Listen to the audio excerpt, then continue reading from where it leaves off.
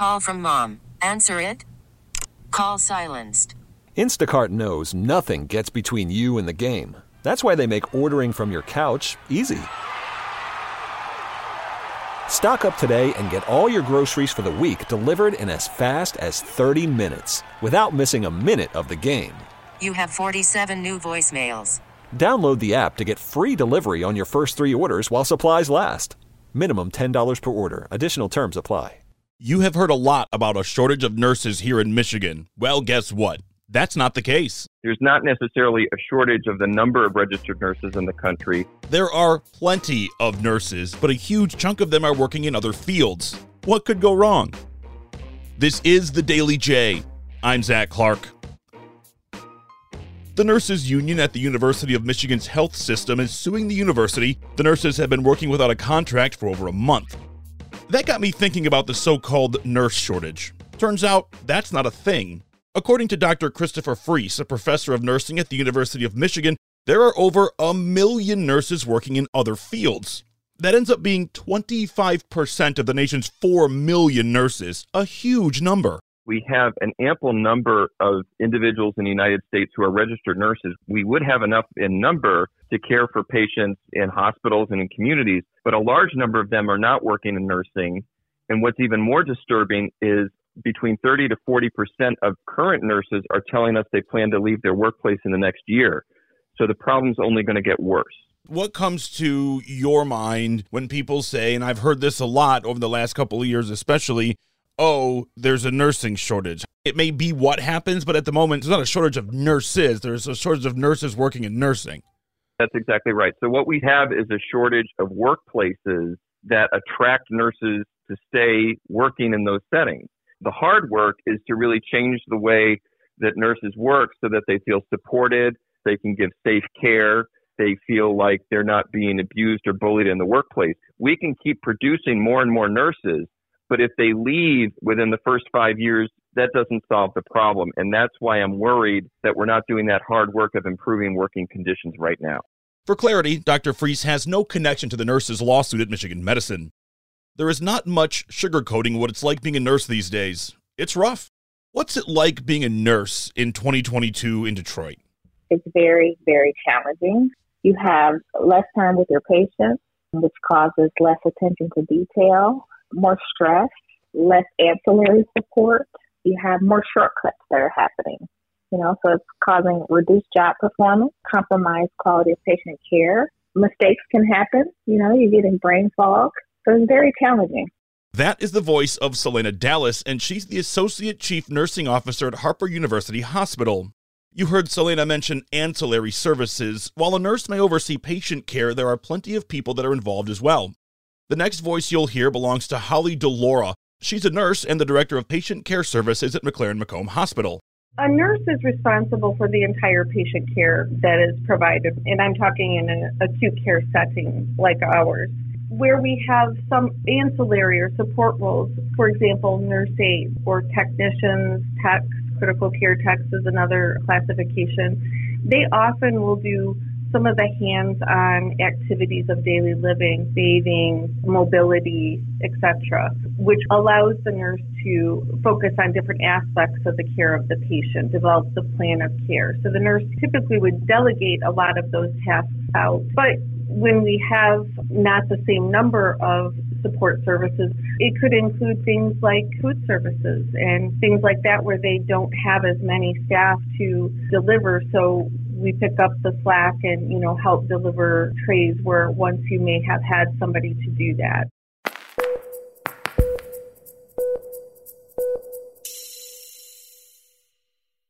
This talk about nursing shortages, or more accurately, the shortage of nurses working in nursing, the talk about that really amplified during the pandemic when nurses were taking the brunt of fighting back, but this isn't new at all.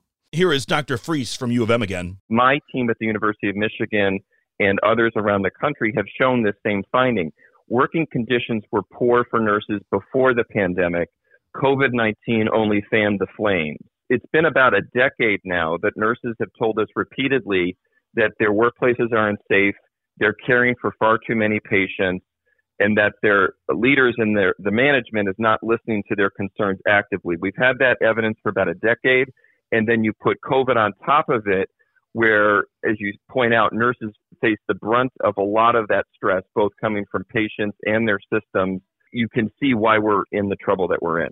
Nurses need a lot of things right now, but instead of thinking about the nurses of the future, we should first be focusing on the nurses in the present. What we really need to do is improve the staffing that is in the hospitals and make sure that nurses are not caring for too many patients. If hospitals set up a plan where they say we are going to increase the number of nurses over time and staff to that, we're going to smooth some of this problem out.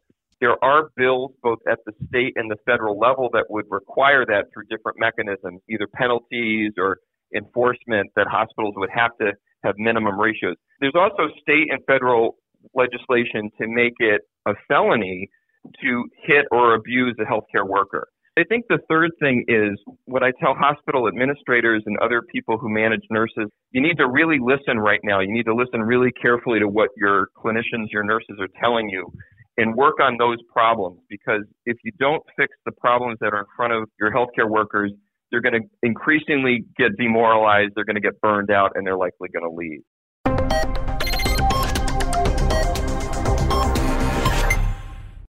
One of my favorite things to ask on this podcast is, now what?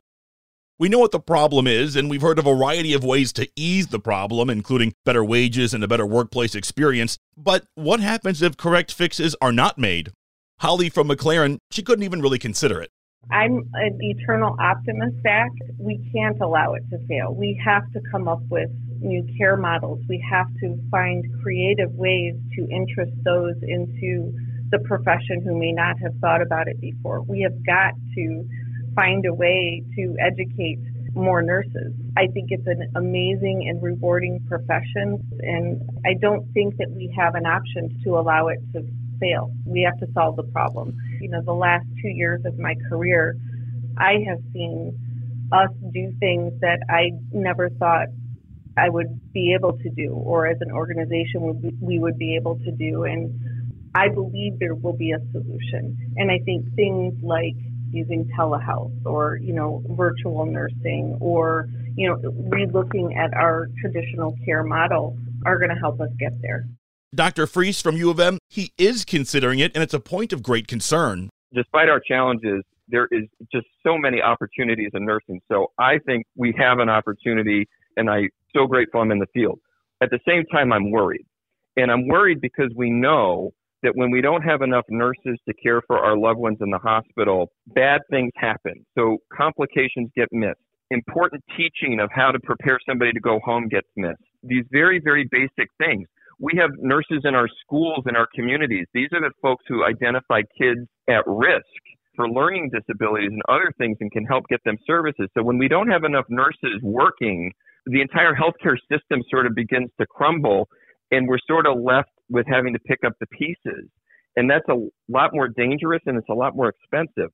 And we learned this in the 90s when we went very, very lean in nursing in the 90s. And that's when a lot of the patient safety events like falls and infections and deaths after surgery started to tick up. And we don't want to go back to that. What's going to happen going forward? That's not something I can predict. It's up to healthcare leaders and legislators to really ask themselves one simple question. How important are nurses? For Selena from Harper Hospital, the answer, very simple. I've always said that your hospitals can't run without nurses. Just that statement alone should relay the impact that it would have if we didn't have our nurses. A big thank you to our trio of nurses, Dr. Christopher Freese, Selena Dallas, and Holly DeLaura. This podcast would not be possible without the work of our digital team. Check out wwjnewsradio.com for the top local news stories on demand 24/7. Do you have questions, comments, or concerns about the Daily J? We want to hear them. Drop us a line at dailyj@audacy.com. That's dailyj@audacy.com. Our theme music is written and produced by Ozone Music and Sound in Southfield. I'm Zach Clark, and this is The Daily J. Thanks for listening. We really need new phones. T-Mobile will cover the cost of 4 amazing new iPhone 15s, and each line is only $25 a month. New iPhone 15s? It's better over here. Only at T-Mobile, get 4 iPhone 15s on us and 4 lines for $25 per line per month with eligible trade-in when you switch.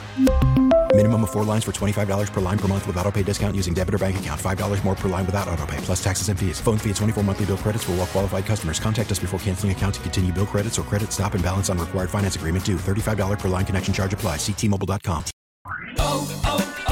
O'Reilly. Protect your vehicle's engine with a full synthetic oil change and save with Mobil 1 at O'Reilly Auto Parts. Purchase 5 quarts of Mobil 1 full synthetic motor oil and receive a $10 O'Reilly gift card after rebate. See store for details. With your Mobil 1 purchase, you'll also receive 2 times points during O Rewards Bonus Points Month at O'Reilly Auto Parts. O'Reilly Auto Parts. We get it. Attention spans just aren't what they used to be. Heads in social media and eyes on Netflix. But what do people do with their ears? Well, for one, they're listening to audio. Americans spend 4.4 hours with audio every day. Oh, and you want the proof? Well, you just sat through this ad that's now approaching 30 seconds. What could you say to a potential customer in 30 seconds? Let Odyssey put together a media plan tailor-made for your unique marketing needs. Advertise with Odyssey. Visit ads.odyssey.com.